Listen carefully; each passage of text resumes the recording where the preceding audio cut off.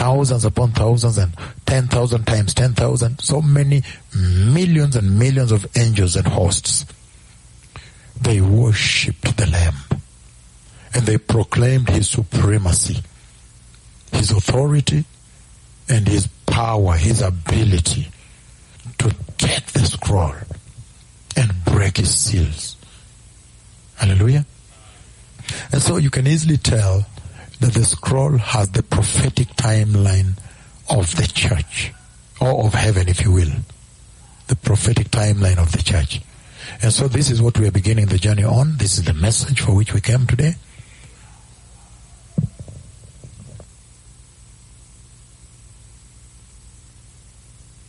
And the message of the seals. And this is the most critical part of this message that has a far-reaching bearing on everything you see on your screens, on TVs, here on your radios, newspapers, happening upon the face of the earth today. And so he says here that I watched as the Lamb opened the seals. So you see that now, he's saying that the Lion of the tribe has triumphed, the tribe of Judah, the root of David. But when it comes to the breaking of the seals, it is the Lamb. You remember at Utawala when once I said that the authority of the Lamb, that when we were celebrating that the King, the Lion, the symbol of the King, the King was our God, and he's coming. So he's coming with the lion scepter to strike the heads of the blackmailers. We'll show him, Lord, it was that one. Ooh, this one here. Then you go and strike him. That's what we were celebrating, that our God is coming for retribution. But then I told you that be careful now, because the authority by which the Messiah defeated Satan was the Lamb. As the Lamb. Submission. Obedience. And he was teaching a lesson to the church. This holy living in submission and obedience has greater power in overcoming the devil. And so here too now, while the Lion of the tribe has triumphed, the tribe of Judah, now it is the Lamb that is breaking the seals. Are we together? So he says, I watched and looked again. I watched as the Lamb opened the first of the 7 seals. Then I heard one of the 4 living creatures say in a voice like thunder, come. In other words, come here. The other versions say, come here. I looked, and there before me was a white horse. Its rider held a bow, and he was given a crown, and he rode out as a conqueror bent on conquest. And I said that this is amazing, because you have a rider here who is on top of a white horse. A white horse. And white is the symbol of purity, we all know, right? Purity, righteousness, holy. And he's coming out, and he has a crown. He has a crown. And then at the same time he has a bow. And he's coming for conquest. He's going to battle. He's going to win. He will conquer. So they say he rode out as a conqueror, determined to conquer, to win, to take victory. So the Lamb breaks the first seal. The first living creature comes. After this event happened right in front of me. After the first living creature came, spoke with me, and then he went and released this white horseman. But who is this? That was the question we arrived at last time. Who is this one in the white horse? Seated on the white horse, mounted the white horse, and is riding out to conquer. He has a bow, meaning he can ward off. He goes to fight. But he will conquer, he says, under all circumstances, right? So the book of Revelation chapter 19. Revelation chapter 19. It says the following. From verse 11. I saw heaven standing open, and there before me was a white horse. You remember I have seen this white horse? this particular one have seen inside heaven. Okay, I've seen both, but I'm talking about this particular one. Let me read first so you understand it. Again, Revelation 19, I'm reading verse 11, if you don't mind, Senior Counsel, State Counsel, my daughter Joyce. I saw heaven standing open, and there before me was a white horse, whose rider is called Faithful and True. With justice he judges and wages war. His eyes are like blazing fire, and on his head are many crowns. The other one has one crown. And he says, he has a name written on him that no one knows but he himself. He is dressed in a robe dipped in blood, and his name is the Word of God. The armies of heaven are following him, riding on white horses dressed in fine linen, white and clean. Coming out of his mouth is a sharp sword with which he strikes down the nations. Meaning judging the nations. Are we together? He said, he will rule them with an iron scepter. He treads the winepress of the fury of the wrath of God. He carries the anger of God, right? He's given the instruments of anger, right? Of God Almighty. Verse 16 he says, on his robe and on his thigh he has a name written, King of Kings and Lord of Lords. You understand? So after that you see the war that he wages. So who is then in chapter 6? Revelation chapter 6, the rider of the white horse. The rider of the white horse you see in Revelation chapter 6, his name is Deception. Deception. I don't know how to put it in Swahili. Is it udanganyifu ama uongo? Udanganyifu. Udanganyifu. Udanganyifu. Deception. And this is when now the Bible becomes intricate. You understand? A bit sophisticated. Because you would ask, why then would the Lamb send such a person to the church? Right? Why would the Lamb? Because you see, the Lamb breaks the seal to send him. This event has taken place at the throne. He breaks the seal, and then he sends the creature that's like the lion, and he comes. He has this conversation. In fact, I can give more detail if you want. And yeah, so he comes before he goes to release the horseman. Yeah, so let's leave it at there. But at one point he stands on his two hind feet and then he back this event. And he says he's dressed in white to symbolize purity and righteousness because he wants you to believe him, right? If he was dressed in black, nobody would go to him, right? So he wants to come deceptively, right? Cunning, shrewd, and name it, right? Let us read the book of Matthew first, Matthew 24, so we understand what Jesus said in Matthew 24 regarding this very horseman, right? Matthew chapter 24. Verses 4 to 5. He says, Jesus answered, watch out. Remember, this time they were asking him, Lord, what will be the signs of your coming? How will we know that your coming is near? You are about to come. Then when he opened his breath to answer them in verse 4, look at what he said. The biggest secret, right? He said the following.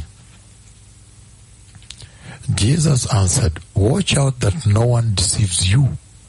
For many will come in my name claiming I am the Messiah, and will deceive many. And then after that he talks about another seal. So the seals in the book of Revelation chapter 6 correspond to the events Jesus lined up in the book of Matthew 24. So now the first sign he gives to them is that deception, to the point that somebody will come and claim he is the Messiah. And it's amazing. I don't have time for all this, but let me just open this up for you. It's amazing because deception of the world, that I understand. But the deception to the extent you come to the church, those that really knew his voice, the Messiah, they hear. When you know somebody, you know them to the extent that when you just hear their voice on the phone or knock at the door, that is so and so. So they knew him that much. So deception to the world, that I understand. But deception to the extent to the people he was talking to, that is the church. Those are the disciples seated on the rock on the Mount of Olives. And they are all seated at his feet, taking his counsel. And then it says, watch out. In fact, the Bible says they approached him privately. They approached him privately.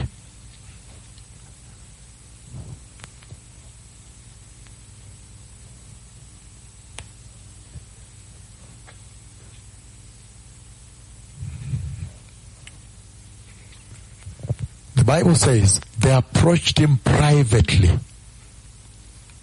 You know where that story began from? When he had finished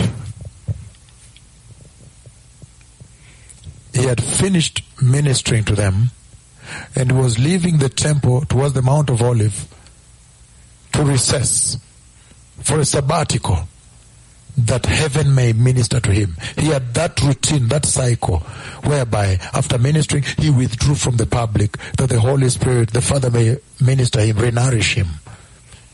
So as he was walking away, then the disciples came to him and they were showing him the magnificence of the architecture of this house. That's where that conversation came from, right? We are all there. I have taught the prophecy of the release of the 4 apocalyptic horsemen, so you know these things. But that's where this conversation was generated from. And so, then he told them, no, this house in its magnificence, what you call magnificence and splendor and stern and stature, it must be brought down. A time is coming when it will be brought down. Then they quickly understood that he was talking about the return of the Messiah and the end of the age. You understand? So that's how they were prompted to ask, Lord, but what will be the signs of your return then? What will be the sign of the rapture, in other words, and of the end of the age there too? So when he began to answer them privately, he was really talking to the church, apostles, disciples. That is the church. So I was saying that watch out that no one deceives you, because many will come saying, I am the Messiah, and deceive many. You are telling the church, if you're saying you deceive the world, that I could understand. But to deceive to the extent that you'll deceive the church, that was where I had some issues with. That inside the church. So listen to me very well here. So there's so much into that.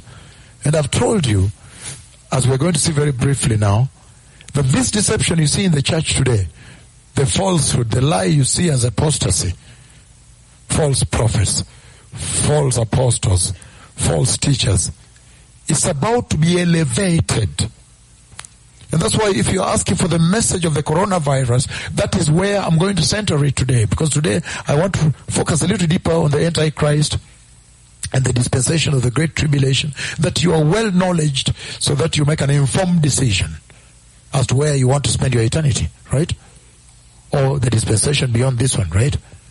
But I'm saying that this deception here, this lying, so you see, do what? This thing they're doing, it's about to be escalated by events I'm going to read about here.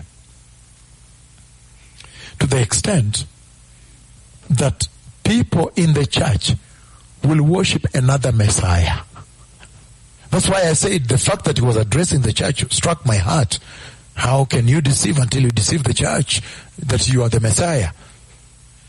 We are going to come to that, the Antichrist. Of course. Hallelujah. We're going to talk this today. If you give me time. In Swahili they say mkinikubalia. Tumekubali? Okay. Umenikubalia. Okay, that's good. Then I'll continue. Then he says, very powerful. He says, watch out, that verse 4 he says, Jesus answered, watch out that no one deceives you, for many will come in my name, claiming I am the Messiah, and will deceive many. And then after that, beyond there I cannot read, because that's another seal, the wars and rumors of wars. So now, pure white, again look, because now this is deception, as I've said, because I've read the bona fide owner of the white horse of God. Today I didn't describe to you that prophecy when I was talking about the glorious golden wedding rings. I also talked about the second part of that prophecy, the white glorious horse that ran around heaven and was neighing. I've gone all over the world giving that sound. The big horse, and the glory of the Lord was on top of the horse, and I knew that, wow, it has a dual message, a dichotomy of a message. Number one, the time he's about to be released. Number two, then the quality of your salvation. How ought you to live? Are we not there? And so now, this is amazing, because he's saying the church is going to be deceived. The church will worship another Messiah. Is that thinkable? But he's saying it is going to be possible. It's going to take place. Already, deception is here. Let me go step by step, please, okay? Let me do that, right? He says, the pure white. Of course, now, this deception here, this horse that is not the Messiah, let's look at some of the instruments he's coming with. He has a bow. He has a crown. And he is on a white horse. He's coming for conquest. The bow is a symbol of authority. The crown, that means a world leader. Because it's deception, he could never be a leader in heaven. Not at all. Can only be a world leader down there, right? Are we together?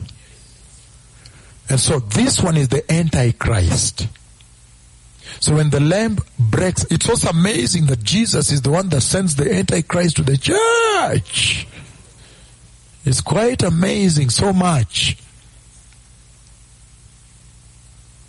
It's really almost the levels of disturbing. But I will explain to you why he sends the Antichrist to the nations and to the church. Hallelujah. Oh yes. And he says, white, symbol of purity, in order to deceive. He has a bow, he has no arrows. That means when he's coming, there is a way. And he said, he will take victory. So that means there is a way he's going to achieve victory. And if you asked me, I would say that he is still very sharp. The Messiah, we've seen in Revelation 19, coming to take victory. Out of his mouth comes a sword, sharp one. So this one, out of his mouth, some shrewdness, cunning, sly, deceptive, and what? And he is coming to a generation that loves so much to hear sensational things. Oh, we have done this year. Oh, this creepers walk, whatever. So it's good seed in this good soil, whatever. They just do something, or they preach something and they say, wow, let us sow in this soil when it's still fertile, whatever. And you find people running. Or they say, buy this bottle of oil and go use it in the shower, wash that crippled walk or whatever. They say things. So he's coming to a generation that is gullible, that is vulnerable, susceptible. So he's really going to take victory without firing one shot. Without firing one shot. You enter with a bow, and people fear. He might hurt. Huh? You enter somewhere even with a plastic gun. Huh? Huh? Let's first read. Let's get out of those things. Huh? Hey. Usiku saa 8 na umesimama tu kwa kona kwa giza. Please, I want to preach this gospel. Can you stop this? Please. No, he's going to achieve it. Because there are people who are miedo. I mean, in Spanish, that's fear. Who are caught up in that stance, that position. So the pure white stands for purity. stands for purity. We're now dealing with the opening of the first seal. And the white horse, therefore, stands for purity. Do you remember the moon is swathed with blood and the horsemen released? Those horsemen are different. They were white. Actually, they were white, glorious horses. I'll get the book of Zechariah and you'll understand who they are. Those are the 4 glorious gospels to the 4 ends of the earth. Open. No, please. Yes, thank you. Yeah, thank you indeed. Yeah, that's true. Pure white, that is purity. That he comes with this deception of Revelation chapter 6, verses 1 to 2. And it says white horse stands for purity again, the mission of purity. The bow is his authority. The crown means the following. He's claiming majesty. He's claiming reignship. He's claiming rulership. He's claiming dominion. He's claiming authority. He's claiming territory. Majesty. The crown. That's his claim to a reign, to a kingdom, to a dominion, to a rulership, to authority, to majesty. Say, I have majesty, meaning I have my territory. So he's coming and claiming people also in that jurisdiction. Hallelujah. Claiming authority, the crown, claim to majesty, claim to dominion, claim to power. And the crown means he's a world leader. He's a leader. He says, I am a leader. I am a ruler. I have come to rule. And he has no arrows yet claiming victory. Why? Because he's crafted in a special way as a master of intrigue, shrewd, cunning, deceptive and sly. Really sly. And he comes as a conqueror bent on conquest, meaning he is assured of victory. The population the generation is going to assures him of victory. He can be sure he's going to win big. And if you look at the earth the way it is really... I'm going to read for you in a moment, please, okay? I'll soon go to Revelation chapter 13. Don't worry. You will see how the whole world must worship him. The reason these 2 prophets begin a fight against the world. The reason why they strike with... I'm going to give the reason why the virus is here. The reason they strike with the virus. Because the whole world later in the coming dispensation worship Satan. It is so painful that the Messiah resurrected and the whole world was not able to worship him. But this beast we are going to see shortly resurrects fatality, fatal wound, meaning died from it. From the sea. The sea means he's a Gentile. The nations. The sea is the nations. We're going to read Revelation 17 verse 15 shortly. He's going to come from the nations. He's not Hebrew. But, oh yes, that's how the Gentiles will trample the holy place. But, listen to this now. He comes to take victory, to win. And there are people who are willing to listen to him. But you see now, what hurts most is that at one point the whole world does worship the devil through the actions of this. So that's now the jurisdiction of God. Why the Lamb break the seal, that the Antichrist cannot come until the Lamb breaks the seal. The Lamb breaks the seal and sends him. It's very shocking. It's very almost painful, right? But until I get to whom he sends him to, then you'll understand, right? Hallelujah. Don't worry about the meals, they'll come. Can we make progress? And he says, the Antichrist, he comes to oppose Jesus, to oppose Christ.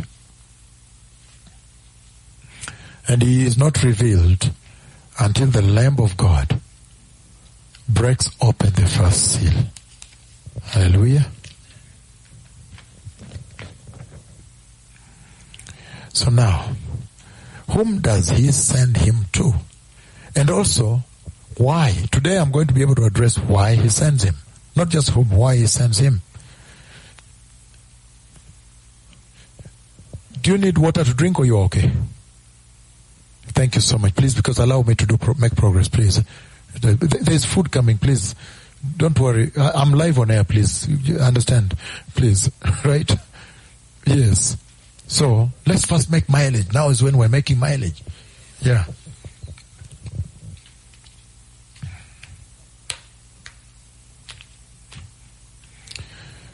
Whom does he send the Antichrist to? The lamb breaks. Let me read it again for you that we are on the same page, that you are not afraid that you may not have heard it well. Let me just read it again for record, purposes of record. It says, I watched as the lamb opened the first of the 7 seals.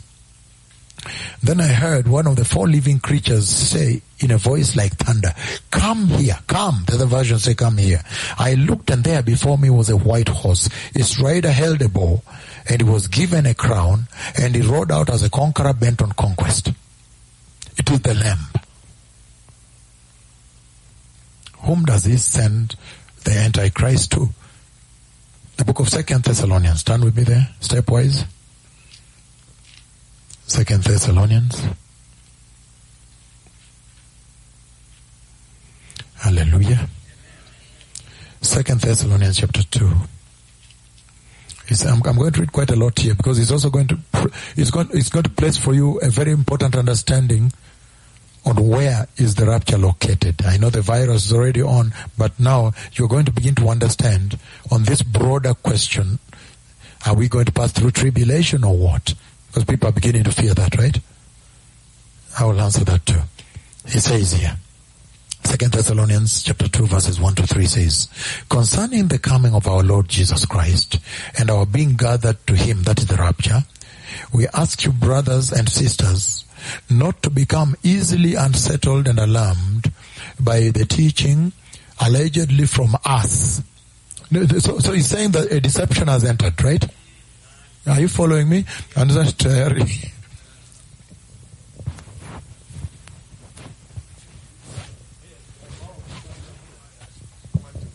So yes. He says the following.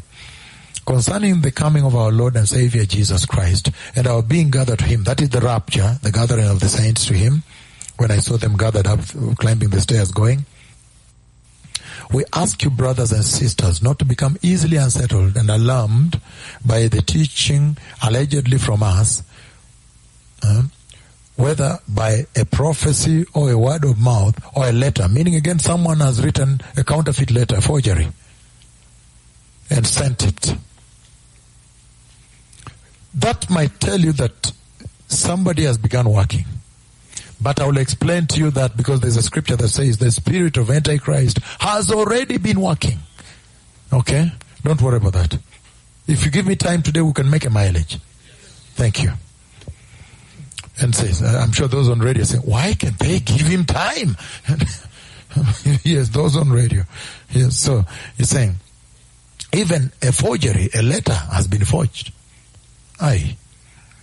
And they says, whether by a prophecy meant, that's when God comes to judge, the wrath of the Lamb now bursts open on the earth. So he's saying that please, I know that we have taught you about the rapture, the entry of the church, but be careful now. Don't think, because it may look like we're going through tribulation. So, which means if that be the case, someone has lied to you that this is a post-tribulation rapture we're talking about. Are we together? Can I repeat this? He's saying be very careful. That's, if somebody has told you that you're already unapitia, ya kwamba munapitia, that you're already going through it,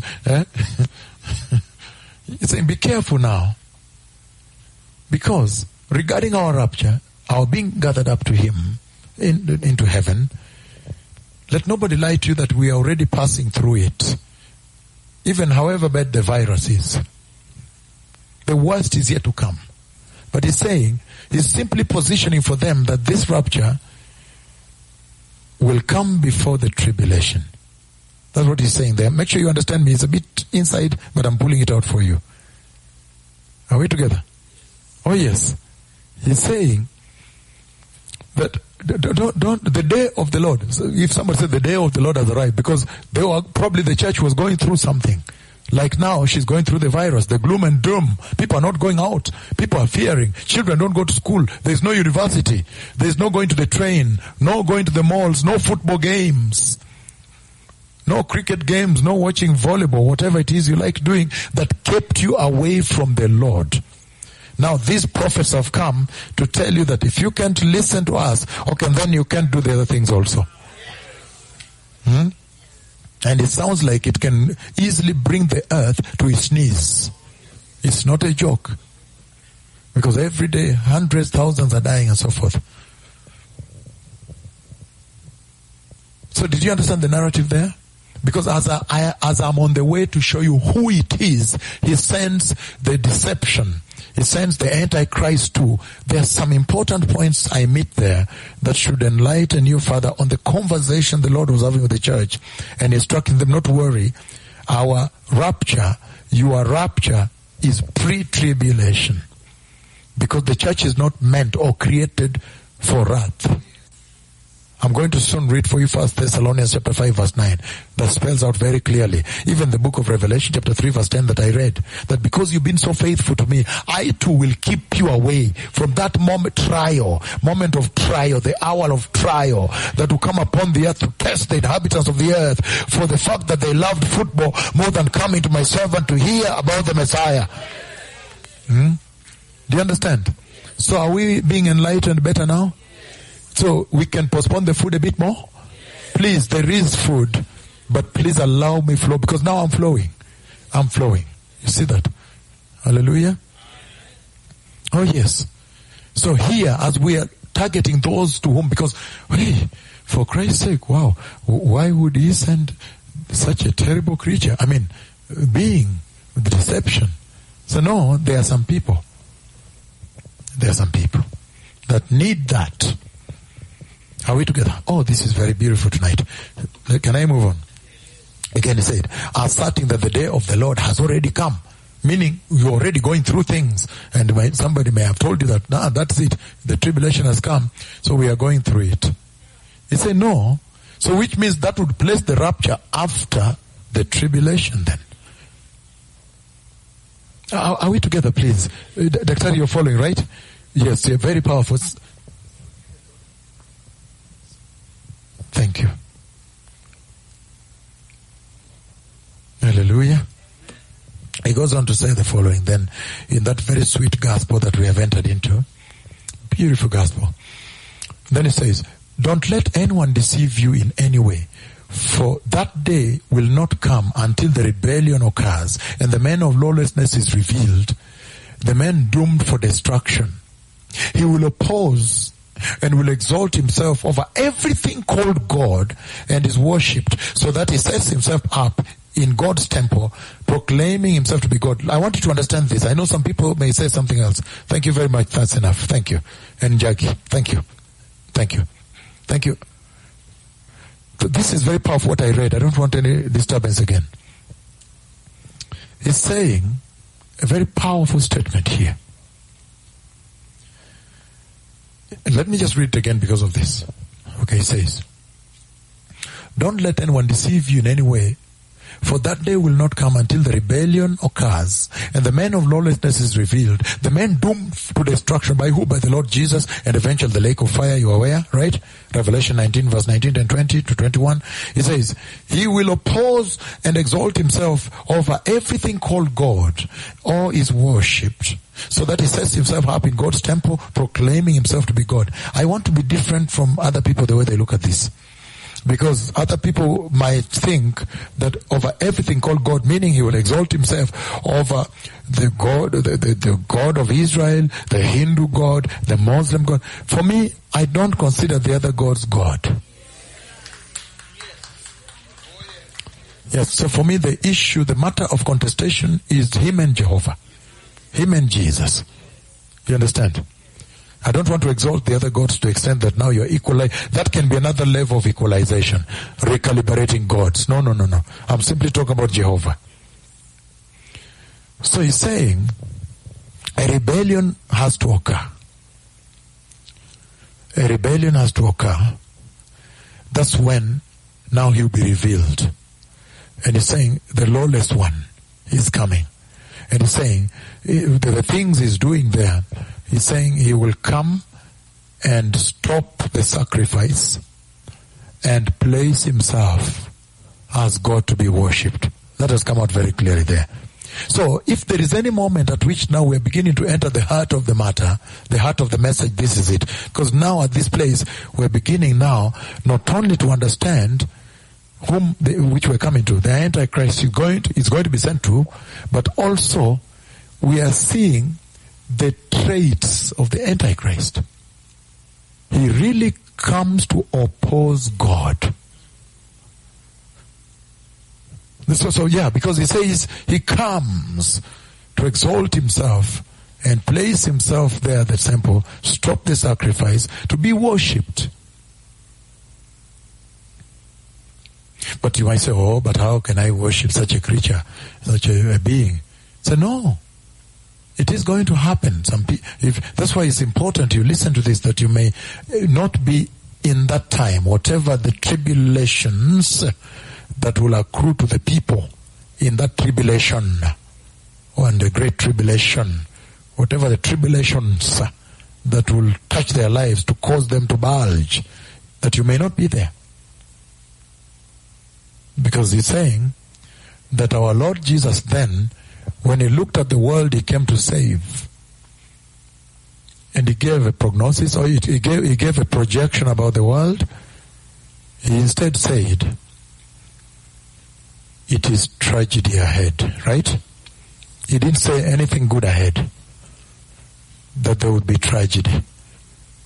And if I understand right, already I'm beginning to give the message of the coronavirus before we reach the fourth seal.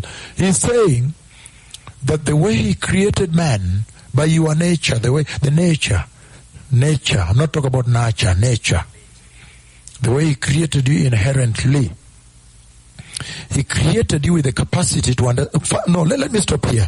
For example, right now, they are saying, the airlines are saying they're running into losses because people have refused to fly. So you see that? So in your nature, the way he created you in such a way that you have the capacity, propensity, and ability to detect danger and to know that this thing is not good for me, it animaliza. Let me run in the opposite direction. This thing is going to finish me. So you have that capacity to evade danger. So he's saying, if that is the nature by which he created man, you, the church, then if you just see what is happening in the coronavirus, and you're being told that ahead is bad, Jesus didn't say ahead is good. He said ahead is bad, even the worship will be bad. Then why don't you use those instincts that he put in you to evade, to avoid, to simply take the message that does give you the escape route, how to escape, so that you may now evade it, not be found there. Because he said by nature, that's how he created you. When they see a snake, they run away. When they see fire, they see people fighting in the streets with knives, they run away. Gang fighting, they take another route. So now we are seeing that ahead is bad. Jesus already said ahead is bad. He never said ahead is good. Never. He said tragedy. The earth will be in tragedy.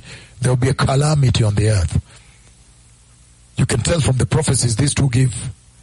So then use your instincts, your spiritual instincts, even physical, to direct the spiritual direct the physical, that you may avoid running head on into this thing. Did you understand now?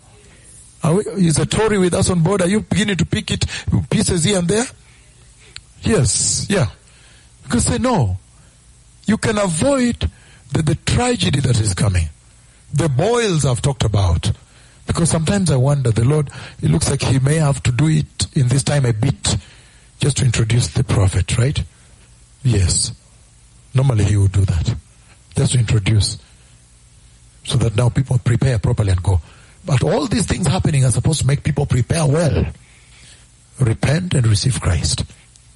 Are we together? And then he goes, so we are reading on because we are trying to see who are these he sends the Antichrist to. Hallelujah. And he says, doomed to destruction, he will oppose and will exalt himself over everything that is called God and is worshipped, so that he sets himself up in God's temple, proclaiming himself to be God. Meaning he will stop the worship. And there you can see already the abomination of the desolation of Daniel. The setting himself up, removing the sacrifice, and putting himself to be worshipped. And if you go to Revelation chapter 13, where we're going to dwell today, and defining him, then you're going to find that really he comes to establish the worship of the dragon, the worship of Satan. Are we together? Don't worry, you will see this, right? Hallelujah. Then he says, verse 5 of 2 Thessalonians chapter 2, don't you remember that when I was with you, I used to tell you these things? And now you know what is holding him back, so that he may not be revealed at the proper time.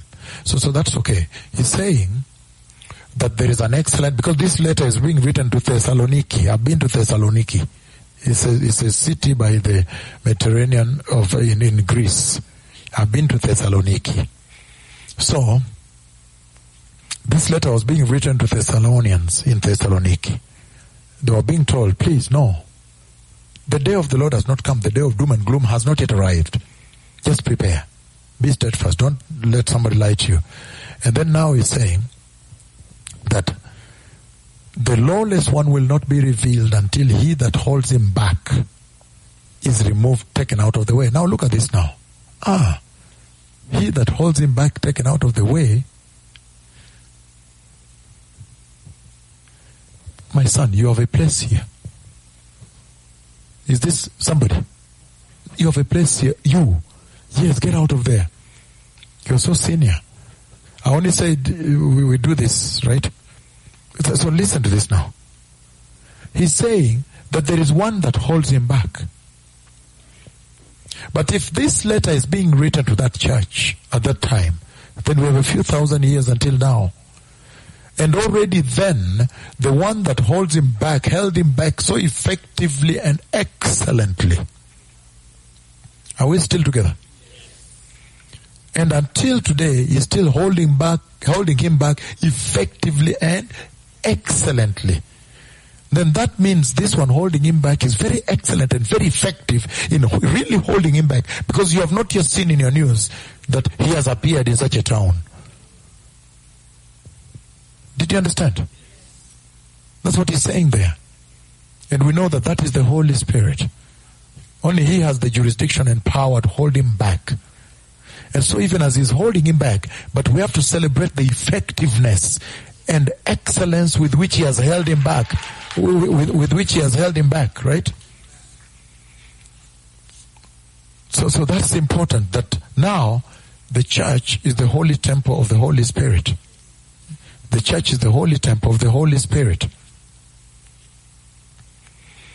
And if the church is the host, the housing, the tabernacle of the Holy Spirit, the habitation, then I understand that when the church is taken away, then the holy habitation of the Holy Spirit has been taken away. And then at that time I can put one and one together to make two. I can tell myself that, then I know now that when the church is raptured, then now the dispensation of the Holy Spirit is running out. Be careful. It's running out. Don't talk about dispensation of the Gentiles. The Gentile dispensation does not end until the Gentiles have trampled the city. I don't want to go that direction now. Until they have trampled the city, the holy place. That's when the Gentile dispensation ends. But I'm talking about the dispensation of this grace here. You know? Are we together? So, I can understand that the rapture takes away the Holy Spirit, the grace. So then he is unleashed. That's why the Lord makes you see in your physical form and just alive this generation. You are able to see this prophet here, these two walking here, operating with extreme, tremendous power. Meaning, when the church is taken away with the dispensation of grace, then they will move now with the Holy Spirit, with the power of God, like it used to be in the old days, in the Old Testament, localized unto them to do the mission of God, to testify, to bring the word. And I'll talk to you about the 144,000 Jews who will also be converted doing ministry. And then an angel that will appear up here that will also pronounce the gospel. If you give me time today. Is it given or not? No, you have given with two hands, and he said a very light yes.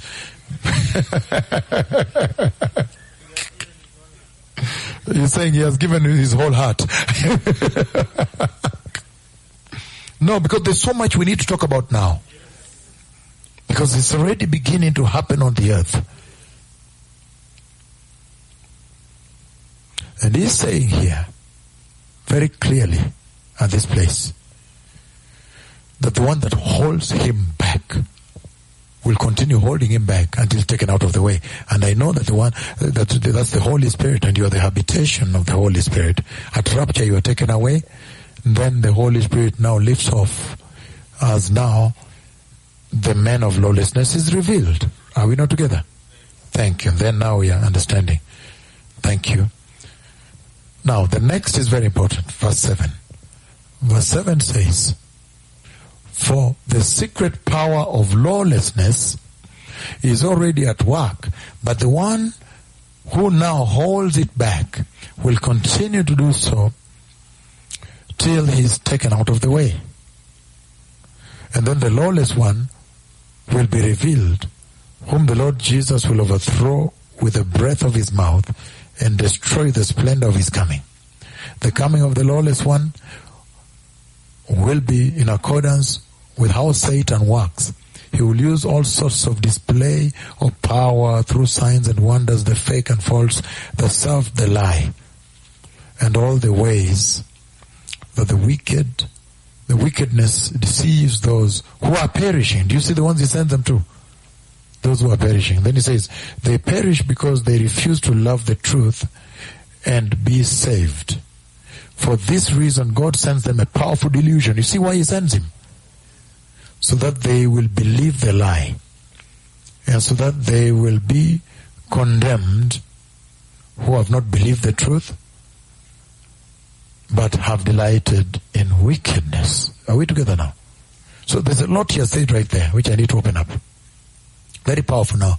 Now we have reached a place where you can see the people he's sending him to.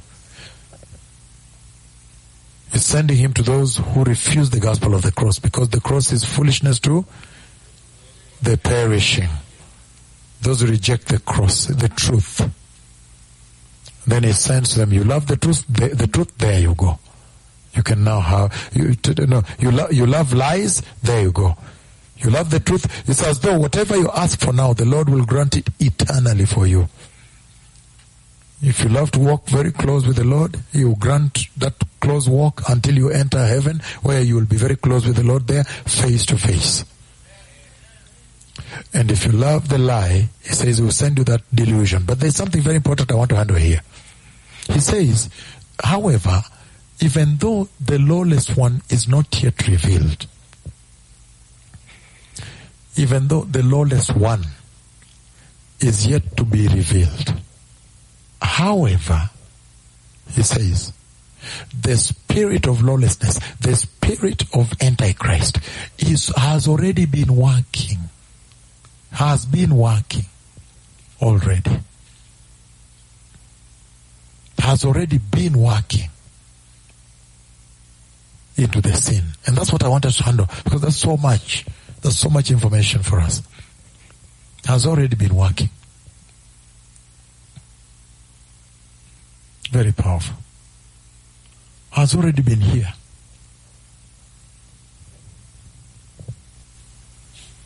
The spirit of Antichrist has already been working on this earth. Even though the Antichrist himself, the person of the Antichrist, will not yet be revealed, But however, the spirit of Antichrist has already been working. It would push me to define the Antichrist then. Because it's saying, those works that exalt them, that fight God and God's people, have already been working on the earth. In other words, right? So there's so much to read. I don't know how far to read, and then I get to, I think let us first of all look at then, because we've read up to verse 12. The Antichrist now. Let's focus on him a little bit, right? The Antichrist. Does somebody love to know him? Hey, you love to know him. I love to know Jesus. You're saying you don't want to hear that word in all your life, eh? Is the word you hate. Is that what you were saying before? I think she was saying that I want to know him more. No, I don't want him to play around with you, with his intrigues. Once you've known him and then all of a sudden I hear you've been taken away, you've been won. We've seen things happen. Oh yes. So can I now start working on the Antichrist? No, but already saying, before he comes, his spirit has been working on the earth.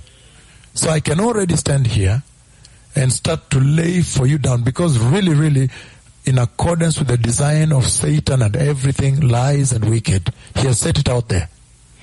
Then I can start from Genesis. Yes, that when he came to lie to Eve and Adam, that was already him, the spirit that works against the Lord,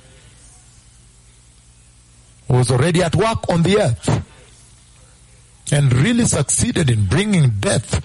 And if you talk about achieving victory without one shot, oh, he really got it. Because the entire world is gripped by death. Is messed up by that intrigue and sly and lie and deception. The whole earth is caught up into that. All generations. So if you're talking about winning, you could say he really took a big chunk right there. And then I could move on. Where do I move to? Can I move to the generation during Noah's time? Oh yes. You can also narrate these things. The generation during Noah's time. Genesis chapter 6. And the Lord says that I have seen that the hearts of men are wicked. They are inclined to wickedness all the time. We can even read it there. That there is something just against God that is so strong, has been working, a spirit anti-God, anti-Christ, that has been working until the Lord had to destroy the entire earth. So the spirit of Antichrist has really been working. I can move on to the Tower of Babel generation, Genesis chapter 11. Do you remember Tower of Babel? Genesis 11, 1-9. Where they just started to rebel against God. It's a rebellion against God. It's opposing God. It means opposing God, rebelling against God. Are we together? Rebelling against God. Rebellion against God.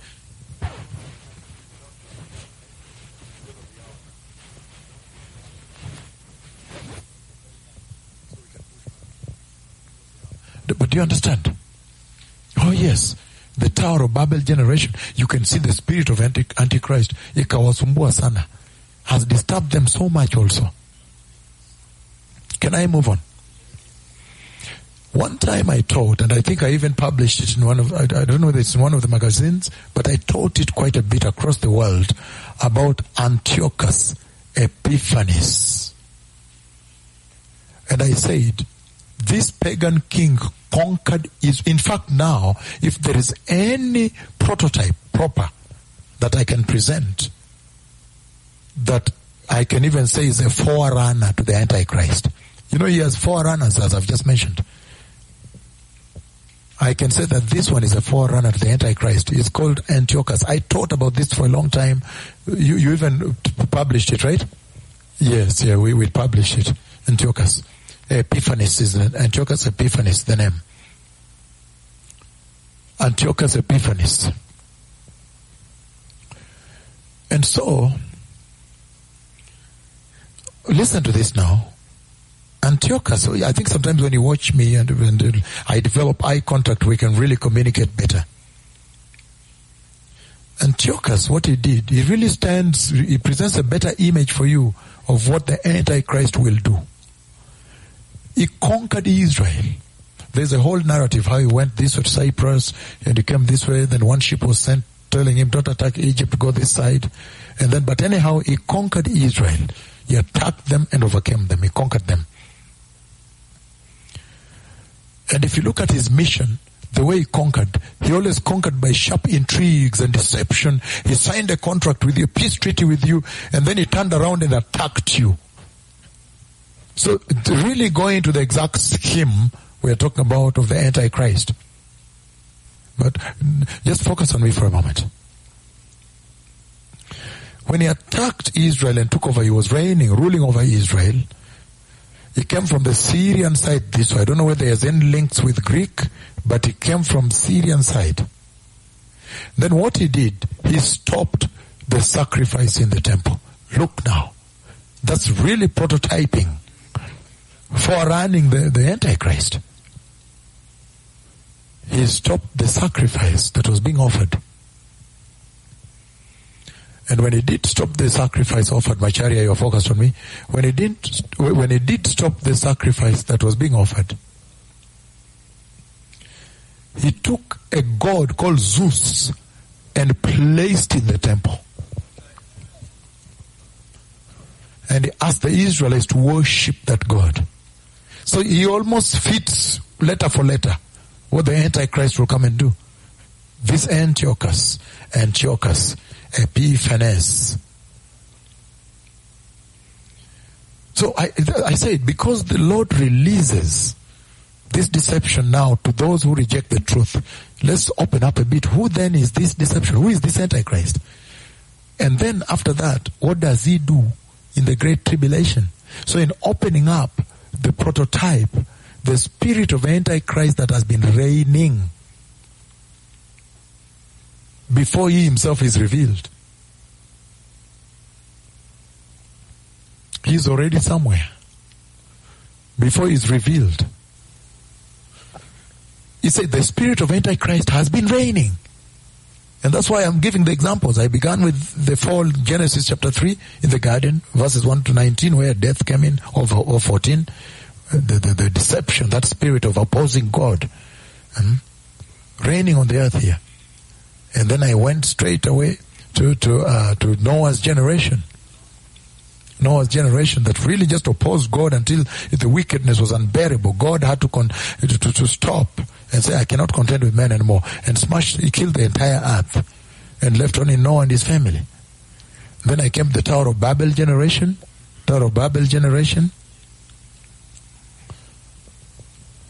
And then when I came to the Tower of Babel generation, then I said, just a moment, can we not look at also this Antiochus, Epiphanes? The one, we have an article published on that many years ago. When he came and conquered Israel, and he stopped the sacrifice in the temple, and he took a god called Zeus and he planted on the temple, and he told the Israelites to worship, and he began to incorporate practices of occult. For example, the Olympic Games, now the young people are supposed to do Olympics nude, totally nude. So you can imagine in Israel, the promised land, he was defiling the land, and he stopped the sacrifice. That's why Maccabee, in that article we have the Maccabee.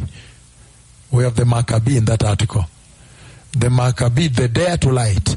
When the miracle took place, what really made the Israelites do a mutiny, a rebellion against him, is when finally he came and slaughtered a pig inside the temple and told them to eat. Then they said no. They began to fight because he used to be so powerful. So then they won. God helped them. And that's why we have the Hanukkah celebrations today. Because when they went to check in the drawers, they found some left oil that was left there, and they used it to light the light in the temple again. And that's why the miracle of Hanukkah is celebrated. Are we together now? But the fact that he comes into the temple and removes the worship and supplants another god, an idol, really makes this Antiochus Epiphanes to be the forerunner of Antichrist anyway, to do the things the Antichrist will come and do. Because he said the spirit of Antichrist has already been here. That is the spirit that's against Christ, against the Lord, and against God's people. But can I move forward? How about Hitler, who was against God's people? The same demonic, satanic spirit that killed more than 6 million Jews, fighting God's people, God and God's people. Are we now moving together? Do you now understand a little opening up of that space? When he said the spirit of Antichrist is already at work on the earth. Even if the person of Antichrist is yet to be revealed, he's already somewhere. But will be revealed when the church is taken. You can even see how the global crisis, distress I brought into reality by that prophecy of 2015, the disease distress, the coronavirus. You can see the airlines are going, the stock markets are crashing, the airlines are undergoing losses in their practice, in their business. People are not flying, the hotels are going with low occupancies. And then people are not going to stadiums to watch their football matches, to watch their volleyball, their whatever. The malls are almost empty because people fear to go there and touch that rail of the escalator. Everybody touched there with the virus, this kind of distress. And schools, people don't go to school, where in some of these countries, they stay home, no university.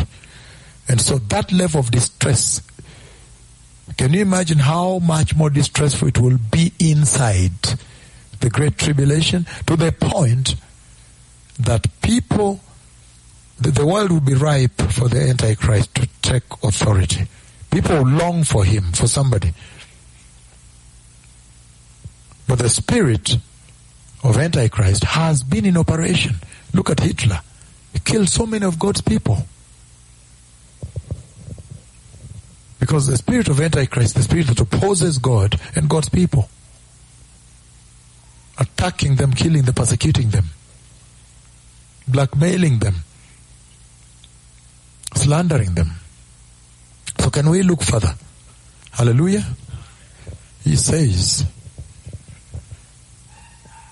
oh, thank you, my son, you've made it, right? Thank you. So he's saying the following here. He's saying, again, I've mentioned examples, so let me just give you the scripture then, right? Because we've read from 2 Thessalonians chapter 2 verse 7, and then Genesis chapter 3 verses 1 to 14, the fall of Adam and Eve, I've mentioned it in passing. And then Genesis chapter 6 verses 1 all the way to verse 5. You see how the earth was full of evil. The spirit of anti-God, opposing God, Antichrist, was so bad until the Lord had to crush the whole earth, to kill all, to inundate them, to drown them, and remain only with Noah's family, right? That's yet another example of that spirit working on the earth, right? Are we together or not yet? Hallelujah. And that's why I thought I'm flowing tonight. If you give me a little room, we can move further. It will make the meal even more delicious. Yeah, because your stomach will be hungrier. Your taste buds will have disengaged. They're ready for anything new. You remember we are alive, right? So, wickedness in the world, he says, the book of Genesis chapter 6. He said, when human beings began to increase in number on the earth, and the daughters were born to them, the sons of God saw that the daughters of humans were beautiful, and they married any of them, and any of them they chose. Then the Lord said, my spirit will not contend with the humans forever, for they are mortal. Their days will be numbered, will be 120 years. The Nephilim, those are now the sons of God, the angels. The Nephilim were on the earth in those days, And also afterwards, when the sons of God went to the daughters of humans and had children with them, they were the heroes of old men of renown. The Lord saw how great the wickedness of the human race had become on the earth. Oy! And every inclination of their thought and hearts of the humans, again, and every inclination of the thoughts of the human heart was only evil all the time. The Lord regretted that he had made human beings on the earth, and his heart was deeply troubled, so that the Lord said, "I'll wipe from the face of the earth the human race I have created, and with them the animals and the birds and the creatures that move along the ground. For I regret that I made them." But Noah found favor in the eyes of the Lord. Then he says, was a righteous man, blameless, living in right standing with the Lord. So it's a very powerful scripture there. Genesis chapter 6 verses 1 to 6. Again, talking about this spirit of Antichrist that's already in play on the earth, has always been. Are we together? This is very powerful. And then I said Hitler, for example. Then how about ISIS? ISIS, the Islamic State. They were slaughtering Christians and Jews and demolishing churches and what. And they went to Sinjar, that community in Sinjar. They took their daughters, they defiled them, they married them. What? Those were Christians in Iraq. So the spirit of Antichrist is right there again with the ISIS. Are you together now? Al-Qaeda, ISIS, whoever they are. They fight the Lord and God's people. So when he says the spirit of Antichrist is already at play, is already at work, is already on the earth, wow, now we can see, right? But the person of lawlessness is yet to be revealed at the departure of the church, when the vessel, the holy habitation of the Holy Spirit lives, and the Holy Spirit lives. Then now he that holds him back all this long will have been taken out of the way, and he will be released. But the environment meanwhile is ripening for that. The diseases and all the plague, the locusts and name it, right? Are we together? So Antiochus conquered Israel and desecrated the temple.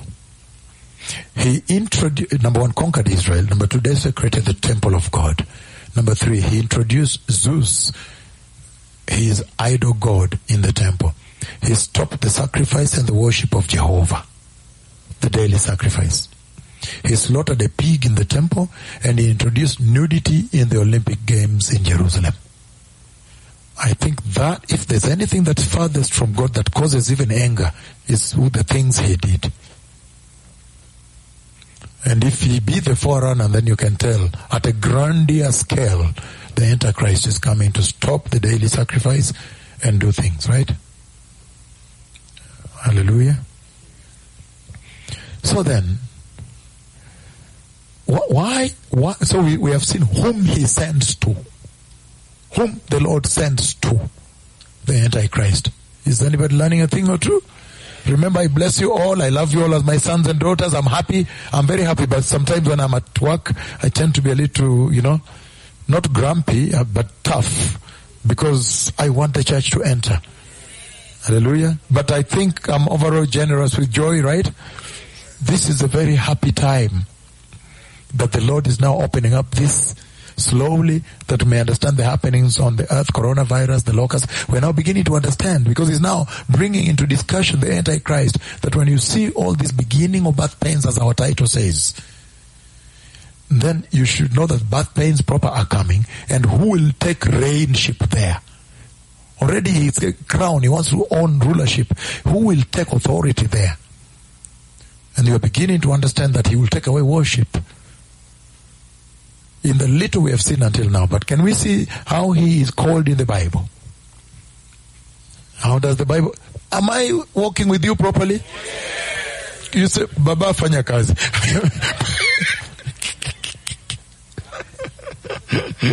Janet. Say, Baba, please fanya kazi. Yes, I will do the work, right? Yes, so we've seen whom he sends to.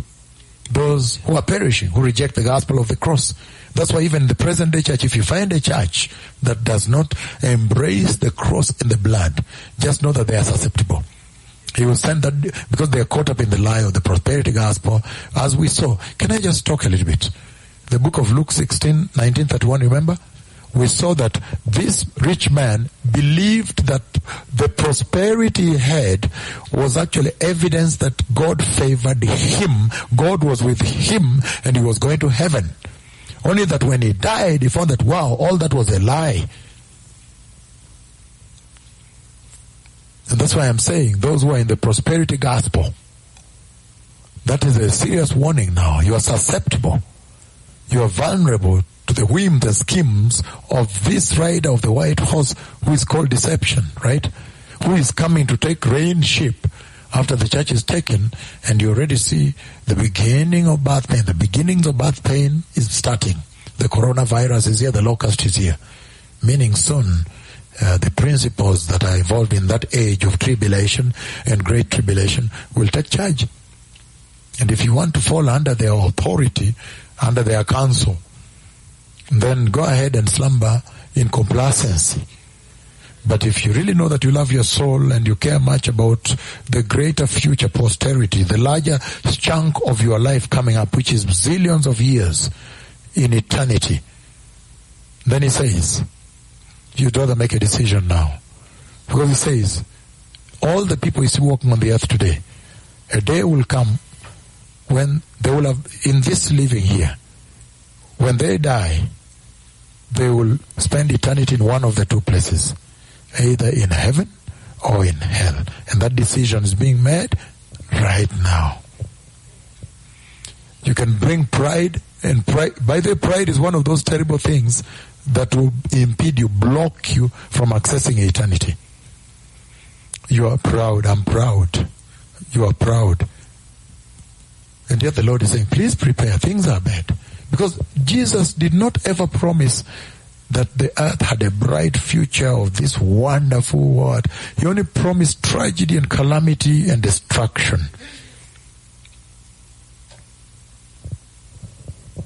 When he talked about the future of the earth. Are we together? And he's saying, how does the Bible call him? Let's look at Daniel chapter 7 verse 8. Are you ready for the word? Oh, what a beautiful day.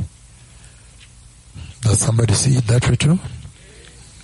Or you're only seeing hunger pangs?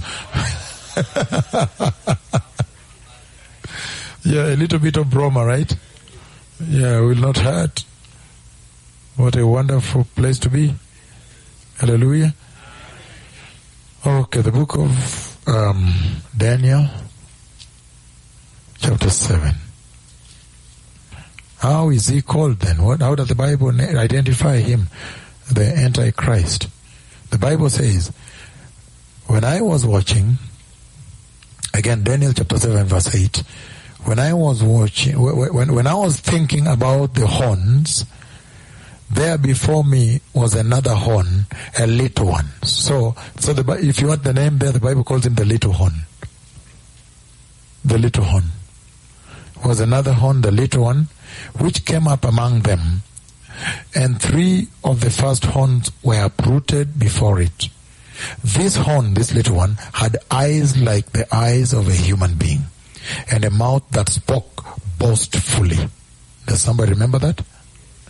And then he talks about the Ancient of Days we read. But if you go to verse 11, he says, then I continued to watch because of the boastful words the horn was speaking.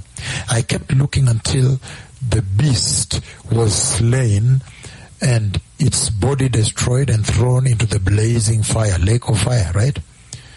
And the other beasts had been stripped of their authority but were allowed to live for a period. So this is how Daniel calls him the little horn. Are we together? Oh yes. Speaking blasphemies and boastful and all that. And then Let's look at the book of Daniel chapter 9. Still while at Daniel chapter 9, 26 and 27. How does the Bible call the Antichrist? Daniel chapter 9, 26, 27. It says the following. Are we ready? 26, 27. It says, after the 62 sevens, the anointed one will be put to death, and he will have nothing. The people of the ruler who will come. You see that? So the Bible also calls it the coming ruler. Okay? The people of the ruler who will come will destroy the city and the sanctuary. The end will come like a flood. War will continue until the end, and the desolations have been decreed. He will confirm a covenant with many, among them Israel, of course, for 1 7. But in the middle of that covenant, of that 7 rather, he will put an end to the sacrifice and the offering in the temple. And at the temple, he will set up an abomination that causes the desolation until the end that is decreed is poured out unto him. So you can call him the coming ruler or the coming prince. Are we learning a thing or two? Yes, how does the Bible call him? Now we know that he becomes a major player coming up. And then later, I will also bring it to the actions he does. I think that is the moment you people will say, let me receive the Lord now. I don't want him. When we get to the book of Revelation chapter 13, right? Yeah. His actions. It will make you say, I don't want to be in that dispensation. Hallelujah. And then he says, the coming ruler we've seen, right? And then in the book of 2 Thessalonians chapter 2 verse 3 we saw he's called the man of lawlessness, right? Didn't we see that? And then the book of 2 Thessalonians chapter 2 verses 3 is called the son of perdition, the son of destruction, right? Are we together? Please follow, just get this, right? Follow me on this. The son of perdition, the son of destruction. Hallelujah. And then in the book of Revelation chapter 13, we bless the Lord, right? Revelation chapter 13 from verse 1 to 10. The dragon stood on the shore of the sea, and I saw a beast coming out of the sea. The sea represents nations. You know that. If you read the book of Revelation 17:15, we're going to read in a moment. Meaning is a Gentile. He comes from the Gentile nations. Right?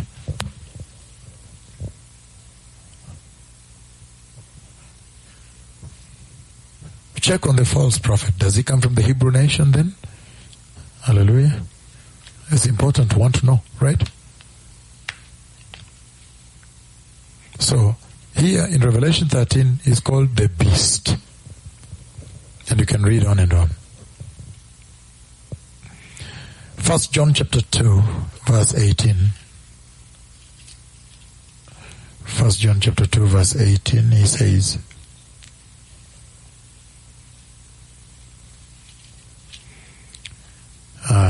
here, dear children, this is the last hour, as you have heard that the Antichrist is coming.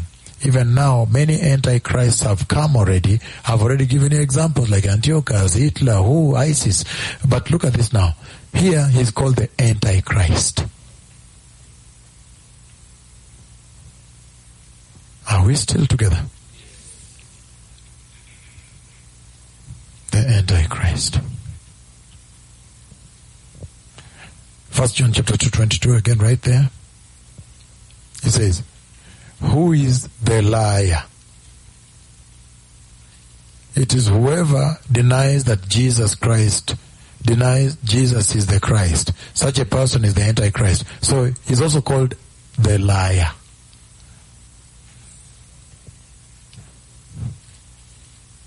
First John chapter 4 verses 2 to 3. He says, This is how you can recognize the Spirit of God. Every spirit that acknowledges that Jesus Christ has come in the flesh is from God. But every spirit that does not acknowledge Jesus is not from God. This is the spirit of the Antichrist. Again, Antichrist, right? So that is how he is called. But now can I address one last thing? Why does he send him to them? Why? Because I've directed it to whom? Are we together? Is anybody learning a lesson? Spoon feeding going on here? Very powerful. Thank you, the senior bishop. This is important at this hour, that the church enriches herself in her knowledge and know and understanding because of the times. Right? Now turn with me now to the book of John chapter 12. Why he sends. John chapter 12. Hallelujah. Why he sends, he breaks the seal and sends him to the church, the perishing. John chapter 12, you can read on and on, but I'm choosing to read from verse 35 on.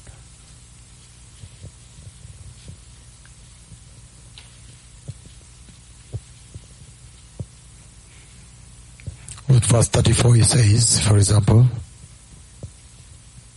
the crowd spoke up. We have heard from the law that the Messiah will remain forever. So how come you say that the Son of Man must be lifted up? Who is this Son of Man? So Israel was having a problem in identifying the Christ. And they were already dealing with him in manners that are very slanderous, abusive. They were denying him, rejecting him, defaming him, right? Are we together? So he goes on, verse 35, he says, then Jesus told them, you are going to have the light just a little while longer. Walk while you still have the light, before darkness takes over. Whoever walks in the dark does not know where they are going. Believe in the light while you have the light, so that you may become children of the light. When he had finished speaking like this, Jesus left and hid himself from them. Verse 37, even after Jesus had performed such many miracles in their presence, they still would not believe in him. This was to fulfill the word of Isaiah the prophet, the word that said, Lord, who has believed our message? And to whom has the arm of the Lord been revealed? For this reason, they could not believe, because as Isaiah says elsewhere, he has blinded their eyes and hardened their hearts, so they can neither see with their eyes nor understand with their hearts, nor turn, and I would heal them. Isaiah said this because he saw Jesus' glory and spoke about it. He spoke about him. So what am I trying to say here? If you go also to the events at the Last Supper and beyond, and when he is now going, he's winding down. He's winding down his mission on the earth. The Lord Jesus, when he was winding down his mission on the earth, he said, now they stand condemned, they stand judged, because they have seen all these miracles that I have performed here, and the wonders that accompanied them.